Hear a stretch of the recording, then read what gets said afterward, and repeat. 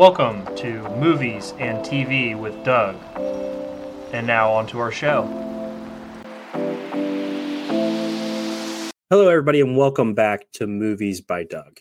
This week's movie review takes us into the sci-fi genre with the 2021 hit movie Dune. Now, as many of you know, Dune is an adaptation from the 1965 book of the same name, a movie that was nominated for many awards during its run in 2021, including Best Picture. It also boasts an ensemble cast of Timothée Chalamet, Rebecca Ferguson, Oscar Isaac, Josh Brolin, Stellan Skarsgård, Dave Bautista, Zendaya, Chang Chen, Jason Momoa, and Javier Bardem. This movie was what I consider one of the best prequels I've ever seen. It absolutely sets up the Dune franchise going forward for greatness. I truly believe that on March 1st, 2024, Dune 2 will be one of the best sci-fi movies of all time. I think that's how good of a setup Dune 1 has been for this movie. So as you can tell, I'm extremely excited for Dune 2. My rewatch was kind of jump-started because we get that Dune 2 Dune 2 coming up so soon. So let me get into the actual movie and we'll talk through it as we go. Let me know your thoughts on Dune. Was it deserving of a Best Picture nomination? Was it deserving of some of the awards? Let's really talk about what you think Dune as an individual movie is, because I've heard different things. I've heard people think it's a little bit incomplete, and some people think it's one of the best sci-fi movies standing alone by itself that they've ever seen. So two different sides of the pie. I'm probably right in the middle, but I would love to hear what people think, and let's actually get into the review. In the distant future, we are introduced to House Atreides, led by Duke Leto. He is ruler of planet Caladan. And on the opposite side of the coin, there is House Harkonnen, who is led by Baron Vladimir Harkonnen. And Vladimir Harkonnen and the Harkonnens are longtime rulers of the desert planet Arrakis. Arrakis is known for two things: the Fremen, who have the blue eyes, and the reason they have the blue eyes, which is the most valuable resource in the entire universe, spice. Spice is the key to interstellar travel. Without it, it would be impossible to travel space instantaneously and safely. Fast forward a little bit, the Emperor plots for House Harkonnen to relinquish Arrakis and give it to House Atreides to be their steward going forward. What we find out later is that the Emperor's actually planned to give... This is more of a trap for House Atreides. And you can see throughout the progression of the movie that people are more suspicious of why they're giving Arrakis after so much time. And eventually, House Atreides, they accept the terms of the Emperor. They go to Arrakis, and Leto has the plan of actually becoming an alliance with the Fremen and making themselves the strongest house in the universe, and that way they are out of danger. You kind of see both sides when you see Leto, who is played by Oscar Isaac.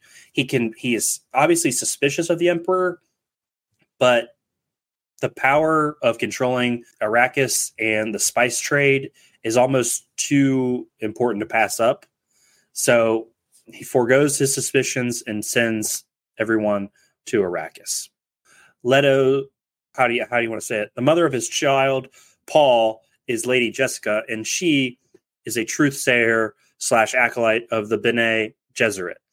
The Bene Gesserit are a sisterhood of women with advanced physical and mental abilities. They are the ones who have the voice. The voice in my opinion, is one of the cooler powers you'll see in a movie. It's the power to control somebody with the tone of your voice. We see it used throughout the movie, but what I find really interesting about it is the Bene Gesserit told Lady Jessica not to have sons, but she still had Paul, and Paul has the power passed down to him, as we can see him throughout trying to grow the power of the voice. Now, some of House Atreides' best and people that are on the screen the most, we get to see Duncan Idaho, who's played by Jason Momoa. He's pretty much Paul's mentor slash, I would say, best friend. He trains Paul. He's pretty obviously the best fighter, in my opinion, in House Atreides. And then there's Gurney Halleck. Gurney Halleck, I would say, is number 2 in command, but besides Leto. He also is an extremely talented fighter. And then we get Dr. Yule, and then we get the Mentat Turif Hayat. He's kind of like the lead advisor of Leto's entire regime. Let's fast forward. They get to, as they're getting ready to get to Arrakis, Paul's having these visions, these dreams of a beautiful woman in the desert with blue eyes, and he's having trouble because Paul, when he sees things, they end up coming true to an extent. So he's really kind of going back and forth with his dreams. He tells his mother, he tells Duncan, but they kind of, spin it off. Duncan at least spins it off and say, when I'm awake is when I make everything happen. So, and then Jessica ends up telling the Reverend Mother, Mohayam, and she comes and visits Caladan and subjects Paul to the death alternative, the Gom Jabbar test. And he passes, which is impressive because no man has ever done that before. Later, we see her at Gidi Prime, where she's speaking to Baron Harkonnen to spare Paul and Jessica in his coup. And that's where we know for a fact that the Emperor has set up House Atreides to be destroyed on Arrakis. So, fast forward, the Duncan's advance party goes to Arrakis, and he lives with the Fremen for a certain amount of time. He's learning their ways, and that's when Paul and Jessica show up.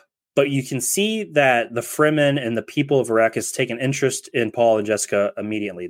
They've heard the legends of the One, and they've been waiting hundreds of years for the One to show up, and this might be their chance to see the One.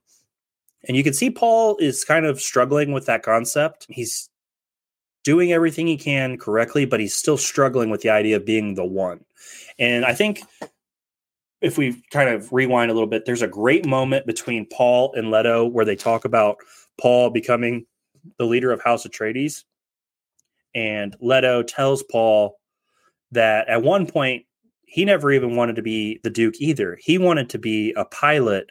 And you can see that great kind of father-son moment where Leto reels Paul back into his side and he puts him on his council. And that's kind of a really important moment, I think, between the two of them before they move on to Arrakis. Again, fast forward back. We meet the Judge of Change, Dr. Kynes. She gives the Leto and everybody the information on the planet. She tells them about the giant sandworms. They talks about the still suits and gives all the information that they kind of need to survive, or at least try to survive on Arrakis. Also, I want to talk about the shields that they use. The Holtzman shields, they cover the body in a thin shield. And I think that's one of the cooler ways of using a shield in battle. But because there's still ways to beat it if you can, get through it. As Gurney says, the slow blade still penetrates. And we can see throughout the battles, you can see where people are getting hit and how it's deflecting their strikes. And then it'll show up red when they get through the shield. I think that's a really cool way of depicting the fights. And it gives you a more obvious way visually of seeing the fights. And I really enjoyed that aspect of it. And then fast forward again, there's an assassination attempt on Paul with a hunter seeker. And this leads into where we see the betrayal of the Atreides people. And it's, of all people, it's Dr. Yu who's been trying to help and do everything he can for Paul. But his wife is taken by the Baron and the Harkonnens. And that's where he's trying to get his wife back. And then Yu incapacitates Leto. But at the same time, he tells Leto, I'm going to do everything I can to help Paul escape. He gives Leto a false tooth with poison gas capsule in it. And this is where we see the Harkonnens and the Sar Dukar invade Arrakis. And it's just a bloodbath. Everybody from House Atreides is getting slaughtered. But Paul and Jessica are able to escape as the invasion is occurring. That's when we forward to Baron Harkonnen telling Rabban to restart the sale of spice to get the cost back for the invasion. And we see Harkonnen come to Leto face to face. And you can see, the double cross happens. He curls Yu.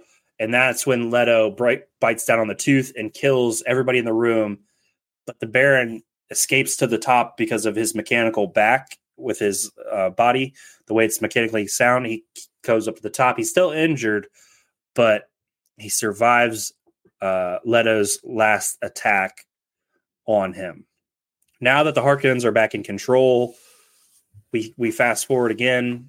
Paul and Jessica are out in the desert trying to survive, and that's when they are found by Duncan and Dr. Kynes.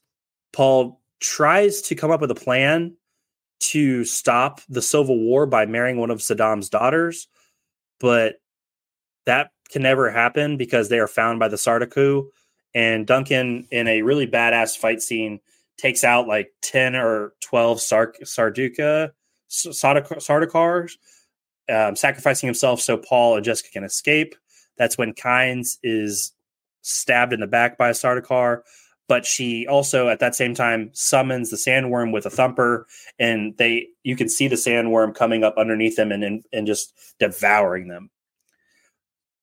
So Jessica and Paul are out in the desert, and that's when they come into contact with the sandworm of their own. And this is one of my favorite scenes of the movie. If you take the still from it, the ginormous sandworm is up above the sand, looking down at Paul, and Paul staring back up at it. And it's just a really awesome shot of the two. And there's just something special about Paul. You see it throughout the movie. Paul's got something about him that is, people are drawn to him. And that's when Paul and Jessica run into the Fremen. The Fremen surround Paul and Jessica, but Paul and Jessica get the better of them. I don't know if they didn't take them seriously right off the start, but Jessica and Paul are extremely talented fighters. And that's when Jessica is able to overpower Stilgar. And this upsets Jameis. He's one of Jameis is one of the Fremen warriors. And he doesn't listen to Stilgar. He challenges Paul to a duel. And Paul's never killed anybody before. So when they're fighting, Paul keeps getting the upper hand on Jameis. And Stilgar's, questioning this because he's never seen anybody not go for the kill. And that kind of upsets them. But they realize that Paul is just innocent. He ends up winning and killing Jameis. And that's when Paul and Jessica join the Fremen to help bring peace to Arrakis. So that's where movie 1 ends, and we get ready for Dune Part 2. Now, let's talk a little bit about the movie, some of the reactions, some of the writing. I got to go out and say right off the bat, Rebecca Ferguson did a fantastic job in this movie. She does an incredible job displaying emotions with her facials, and you can always see how she feels by looking at her face. Also, Jason Momoa as Duncan Idaho, I know he doesn't last forever, in the movie, but I think he did a kick-ass job. He kind of fits that role perfectly, and I think in the couple sword fights that he had, it was really well done. And then Stellan Skarsgård as Baron Vladimir Harkonnen. He's just such a good bad guy. He's got that voice, that grainy, low voice. And then Timothée Chalamet as Paul. What a perfect casting. Absolutely fantastic. Obviously, Zendaya, we're going to see a lot more in Dune 2. We didn't get to see a lot of her, but we got to see her speak and give us information that was important. So I thought all the acting in this movie is really, really strong. Things I want to see in Dune 2. I want to see more about Paul's ability with the voice. I want to see more of the desert power that has been mentioned. And I want to see more of this holy war that's going to be fought between the Harkonnens and the Fremen / lasting remains of House Atreides. Overall, I'm going to change my grading scale officially today. I was going thumbs up out of 5. I'm going to change it to 10. I think 10 more accurately depicts my feelings on these movies. I'm going to go 8 thumbs up out of 10. I think Dune is the perfect setup movie, the perfect foundation for a great franchise. And I really look forward to Dune 2. And I can't wait to break that down with you in a couple weeks when it arrives in theaters. All right, guys. Thank you for listening. We will be back soon with another review. Until then, watch a movie. Tell me what movie you watched. I'm on social media. I'll put it in my notes or in the show notes. Hit me up. Tell me what movies you're watching. Let's talk about it. Let's watch some movies and TV, guys. True Detective Season 4. I'm going to have another short podcast about that episode. Thank you, thank you, thank you.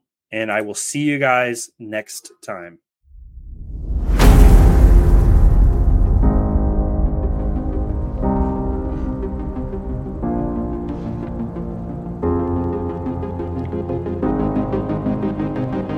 This has been Movies by Doug, and that's a wrap on our episode. Thank you for listening, and we will see you next week.